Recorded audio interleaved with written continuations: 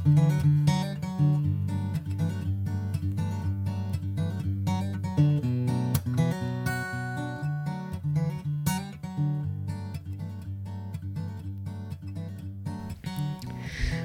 to the Heart of Life podcast, sponsored by Riverbend Counseling in Colorado Springs. I am Jessie Steffes. And I am Brooke Small. In the last 2 episodes you joined us, we told you a little bit about ourselves, who we are, and what brings us to this work. Today we're going to be addressing the topic of shame and self-forgiveness and the difficulty of navigating that path, finding and feeling forgiveness, and moving forward. Yeah. So today our letter comes from one of our members of the community. Dear Heart of Life, I know that there is so much more to this than the following question. However, I'm wondering if you would be willing to provide some input. I see my mistakes that have deeply hurt me and others, and they shake me to the core. How can I stop the shame and self-hatred that sometimes immobilizes me? I'm walking in my faith again after some very difficult times and mistakes. I've asked God for forgiveness, and I know I'm forgiven, but I still struggle with shame and self-hatred at times over what happened and what I let happen. What a heart-revealing letter. Yeah. Right?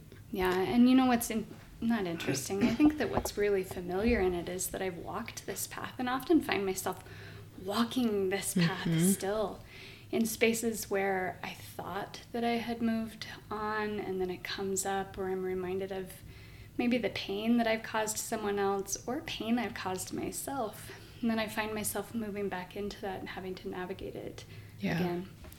On that, you and I talked about the feeling of shame and how encompassing that can be as an emotion, as a feeling. When I hear this letter, I imagine someone battling pretty consistently, battling daily, and wanting reprieve from shame. Yeah. I think initially, as we address this, I'd really like to address it from the point of our writer, in that they're moving through a faith tradition that they've found their way back into, and that idea of a God offering forgiveness and giving forgiveness, and I want to honor that in that space. Yeah. And I know that in my own experience, there's a difference between knowing that I've been forgiven as a course, as a path. I do this, and then I do this, and then I'm supposed to achieve forgiveness, knowing there's forgiveness versus feeling there's forgiveness. And it is that shame that gets in the way, right? Shame is the lie, the voice that tells us that we cannot access that. And so we can cycle through where there are days where shame is smaller and we feel it and we know it, but then it gets big again and that lie gets loud. And so I think what I hear the member of our community that's asking us is, how do I then begin to challenge that? How do I move into a space where I can feel it and not be so paralyzed by shame, by that lie? Right. The way that you described that made me think of, process. Like we've talked about, there are these steps that we know, especially within faith traditions, we have these steps that we know have a certain outcome. And when we've moved through those steps, we can experience a secondary shame when they, quote unquote, don't work in remedying that feeling of shame. And so if I believe all these things, if I know all these things, if I've asked all these things and I still feel this awful, what have I done wrong? Have I not moved through the process properly? Right. Yeah. And I think what I want to offer this letter writer as well, this member of our community, is an idea of allowing themselves some freedom from what their redemption or their feeling of forgiveness or their knowing of being forgiven or moving through something can look like. That it's as unique to them as it would be for anybody else. When you and I both talk often about the idea that you can hold two things in the same space. Right. Right? That you can hold the feeling, the sense that you have been forgiven and you've moved through that process, whether that's with your God or whether with people in your life Right. that your choices or decisions have impacted, or both. And at the same time, you can hold on to a sense of regret or grief that is associated with that. And often we get shame mixed up in regret and grief. Mm-hmm. And those are different things. Mm-hmm. So I think it's important for us today to talk about those as very specific things. Shame is something that tells us that there is something fundamentally wrong and flawed with us that cannot be changed. And it has to do with our personhood. Yes, it keeps us small and it keeps us from real intimacy. Yep. And there's some function in that, right? If shame can keep me small, then I don't ever have to worry about being hurt or hurting others. But the problem is we don't ever attain intimacy or true connection if we aren't willing to put some Right. risk out there, right? To Right. put ourselves out and take that risk. And so there's shame that tells us that, but then there's also the really real and important feelings of regret and grief that are Yeah. associated with our experiences and choices in the past. Mm-hmm. And those are things that inform us, right? And as I hear her talking about looking back on past mistakes or choices and seeing how they hurt her or others, Mm-hmm. what I'm also hearing in that is just grief. Yeah. And you and I have talked about grief as being something that we don't get over, but it's something that we learn to move through and with. Right. Well, and that dialectic that you talked about, right? That's the word we have for holding two things at once is being in a dialectic of I feel this, and they feel so opposing. Believing I'm forgiven and also feeling like I'm sad on a daily basis or I'm grieving on a daily basis that this thing or these things have happened, and it feels like it's fundamentally changed who I am and maybe my life. How do we hold both of those as equally true but keep moving? Mm-hmm. I'm thinking too that when we let regret inform us, it can help us to make different choices. But if we stay in regret so long that we never make any new choices, then it hasn't really become information, it's become a straitjacket. Mm-hmm. We can't move forward and try new things and make maybe what we would consider to be better choices. I remember my mom telling me once that if you continue to look in the rearview mirror, you're bound to crash, right? And that's the idea, is if I'm always looking back and always sitting in regret, Right. I will crash. I will be paralyzed. I will be stuck in this space of not being able to move forward with my life. And you and I talk about that idea of dead energy. Yeah. There's energy there, but it's a restrictive energy. It's not moving. Right. Whereas if we can see that and we can say, okay, this cannot be changed, right? Mm-hmm. And that's the idea of forgiveness, is being able to say and give up on the idea that you could ever change what happened. Right. When we do that, then that allows us to shift that energy. Yeah.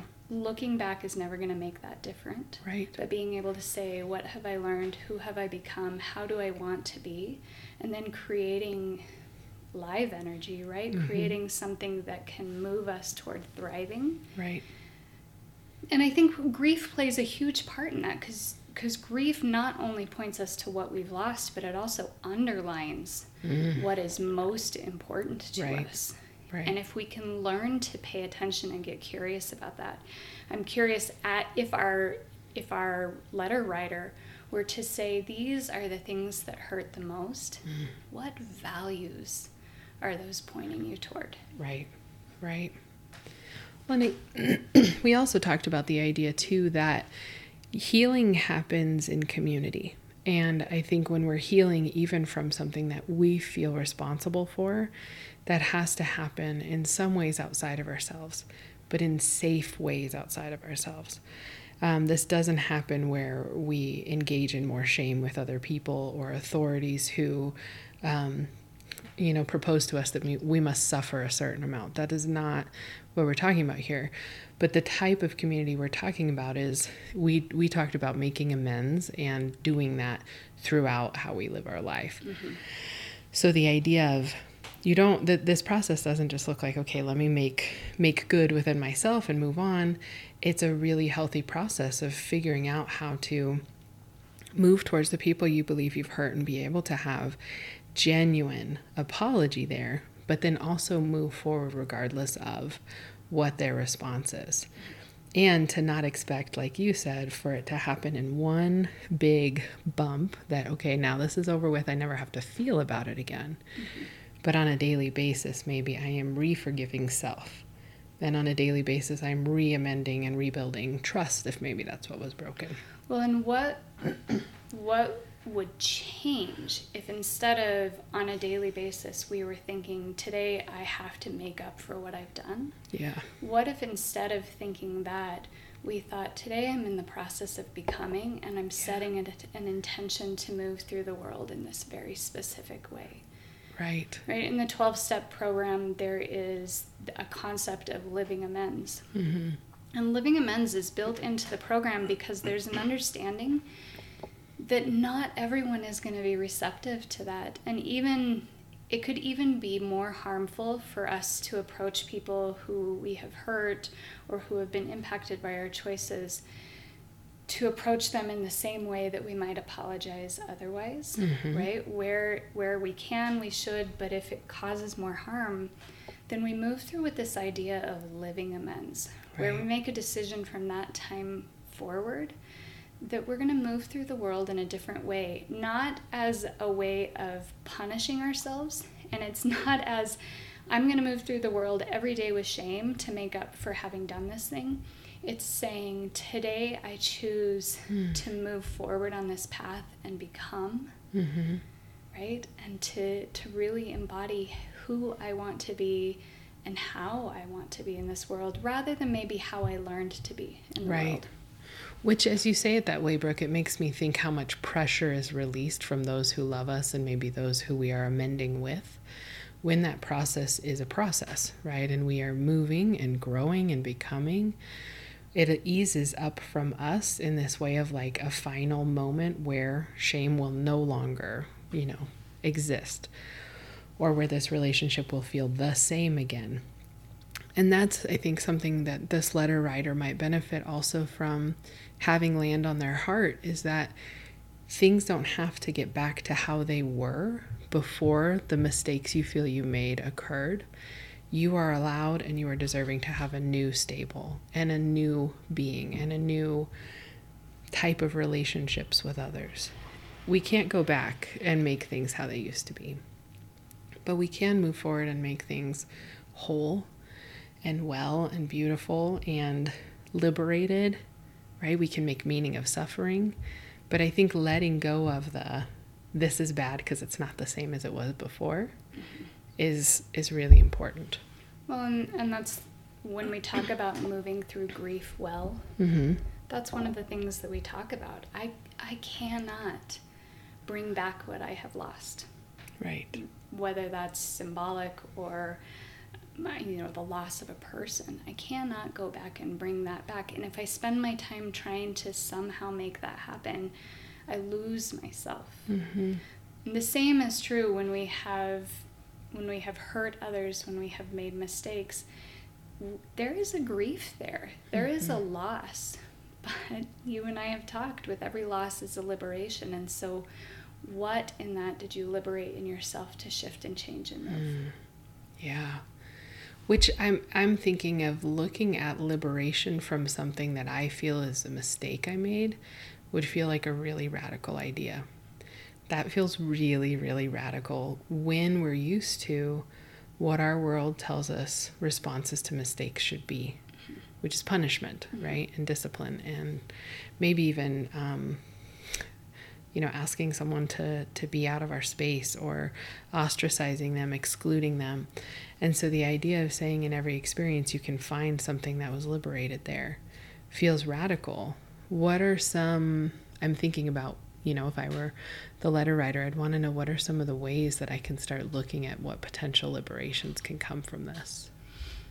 One of the things that I talk to my clients often about is that when we're in a space where we have hurt others, or we have moved in a way that doesn't really feel authentic to who we are, congruent to our real knowing sense of self, it's usually because we're responding in a way like how we learned to be versus mm-hmm. who we are. Right. And there is a process that has to happen there. We can't just jump into what did I learn and what did I liberate. We miss a lot of the messy middle and the dark that we have to go through, which we have to go through. Yeah. But on the other side of it, we can begin to look and say, what was I reacting to in that? And how does that relate to how I learned to be safe enough, secure enough, good enough? And then how is that different than who I am? Because if we learned to be a certain way, we can unlearn that. We can move closer to who we are at our core. But it's through mistakes and it's through falling down that we start to pull away from how we learned to be and move closer to who we are. As you described it that way, it made me think about the idea of living more aligned with our values and less in our fear. And it made me think about the idea of when, in times in my life where I've made really big mistakes, like mistakes that feel like they're shaking me to my core, right? Like this letter writer says, and they're changing my character, like things I feel deeply ashamed about. I can trace back and recognize the need I was trying to meet when I made that mistake. And that takes a lot of self-compassion because it still might not make what I did okay, quote unquote, but it can help me understand why this behavior that doesn't fit in me, this thing I've done or these things I've done, don't sit well in my soul. It helps me understand better if I can see you were really afraid in that moment, right? Or you were longing for connection, right? Or you were deeply, deeply alone. Whatever the need is, then we can kind of make sense of the behavior or the action or, what we're calling here the mistake. Well, and that again is separate. It's moving away from shame, because shame again tells us who I am is deeply flawed. That's right. And it moves to a place of having self-compassion and saying, what I was experiencing was so painful and the way I moved through it caused more pain, but I don't have to continue to do that. There's a part of me I can heal. That's right. And as I heal that, I can move in the world in a different way. Right. I know for me, when I have behaved in ways that I regret, that I wish I could change, every time I can point to fear. Every time I can point to fear. And what it looks like to other people is anger or rage, but what's under it is so much fear. Yeah. And even though I wish I could change that, I wish I could do that again, I can also have so much compassion for myself because I didn't know what else to do. I felt stuck. I felt scared. I felt powerless. I felt helpless and so alone. And those are things that I can attend to. Right. If I move through the world with shame, wishing and wanting to change that and believing there's something fundamentally flawed in me, I won't ever look at those things because those cause more fear. Right? Why would we want to? Right. Yeah. But instead, believing there's an inherent goodness there. And saying, what was it in that moment? What was it in those moments? Why did I choose to numb that way or behave that way or isolate that way? What kind of love did I need that I wasn't getting? Right. And those, talking practically about the function and the benefit in some ways of regret allowing us to collect data, when we can look back and see something like, oh, I can trace it back to fear, or I can see I had this unmet need. Moving forward, when I feel that need arise, I can notice then, right? I can notice then and try to intervene differently. And that's one of the ways where we can move towards growth and shifting and being able to separate out the shame, right? Pull the shame out and look at, can my actions be different? Because it was my actions in the first place that were the mistake. It wasn't my being that was. And that can really, in narrative therapy, we call that externalizing the problem. And sometimes we get reactions from that of like, I can't externalize it. It means I'm not dealing with it. Absolutely not. When we externalize something, it means we can look at it more clearly. And so we might call the problem and imagine it across the room so that we can then talk about it. So if the problem is loneliness, if the problem is fear just came in the room, what do we want to do this time that's maybe different than the last time fear came? Mm-hmm. How do we want to move different that's more aligned with our values? Mm-hmm.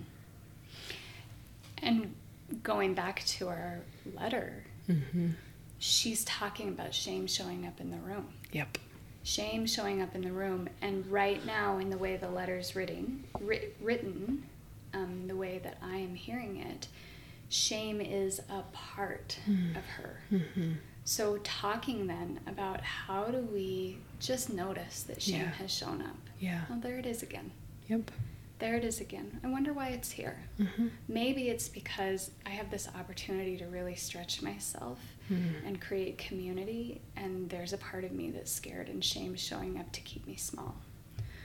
Or maybe shame's showing up in the room again because I have this chance to do it differently, but I'm afraid I'm going to make a mistake. Yeah. Right?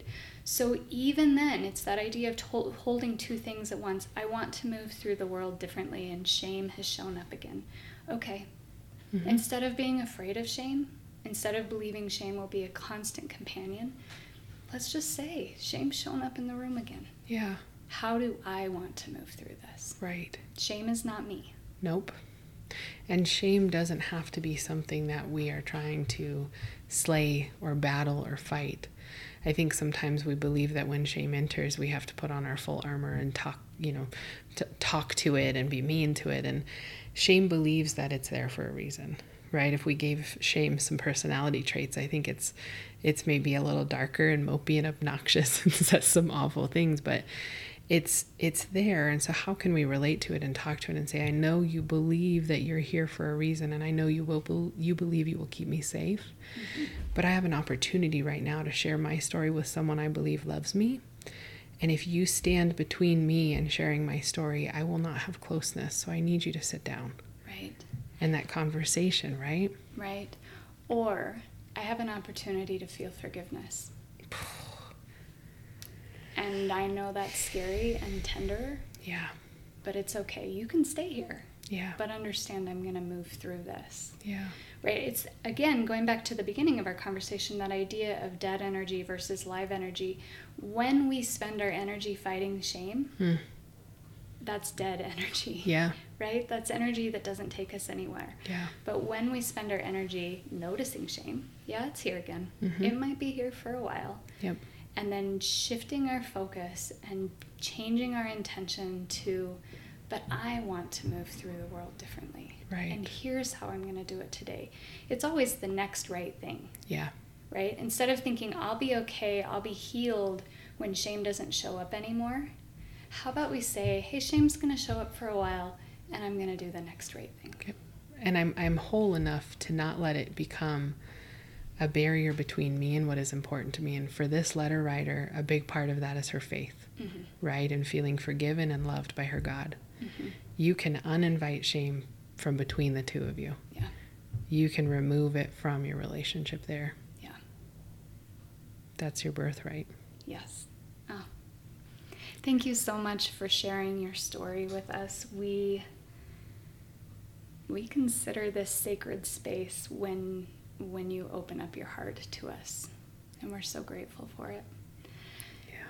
If you would like us to walk with you, if you have something that you'd like to ask us, you can submit your questions or letters on our website at riverbendcolorado.com. Click on the podcast link.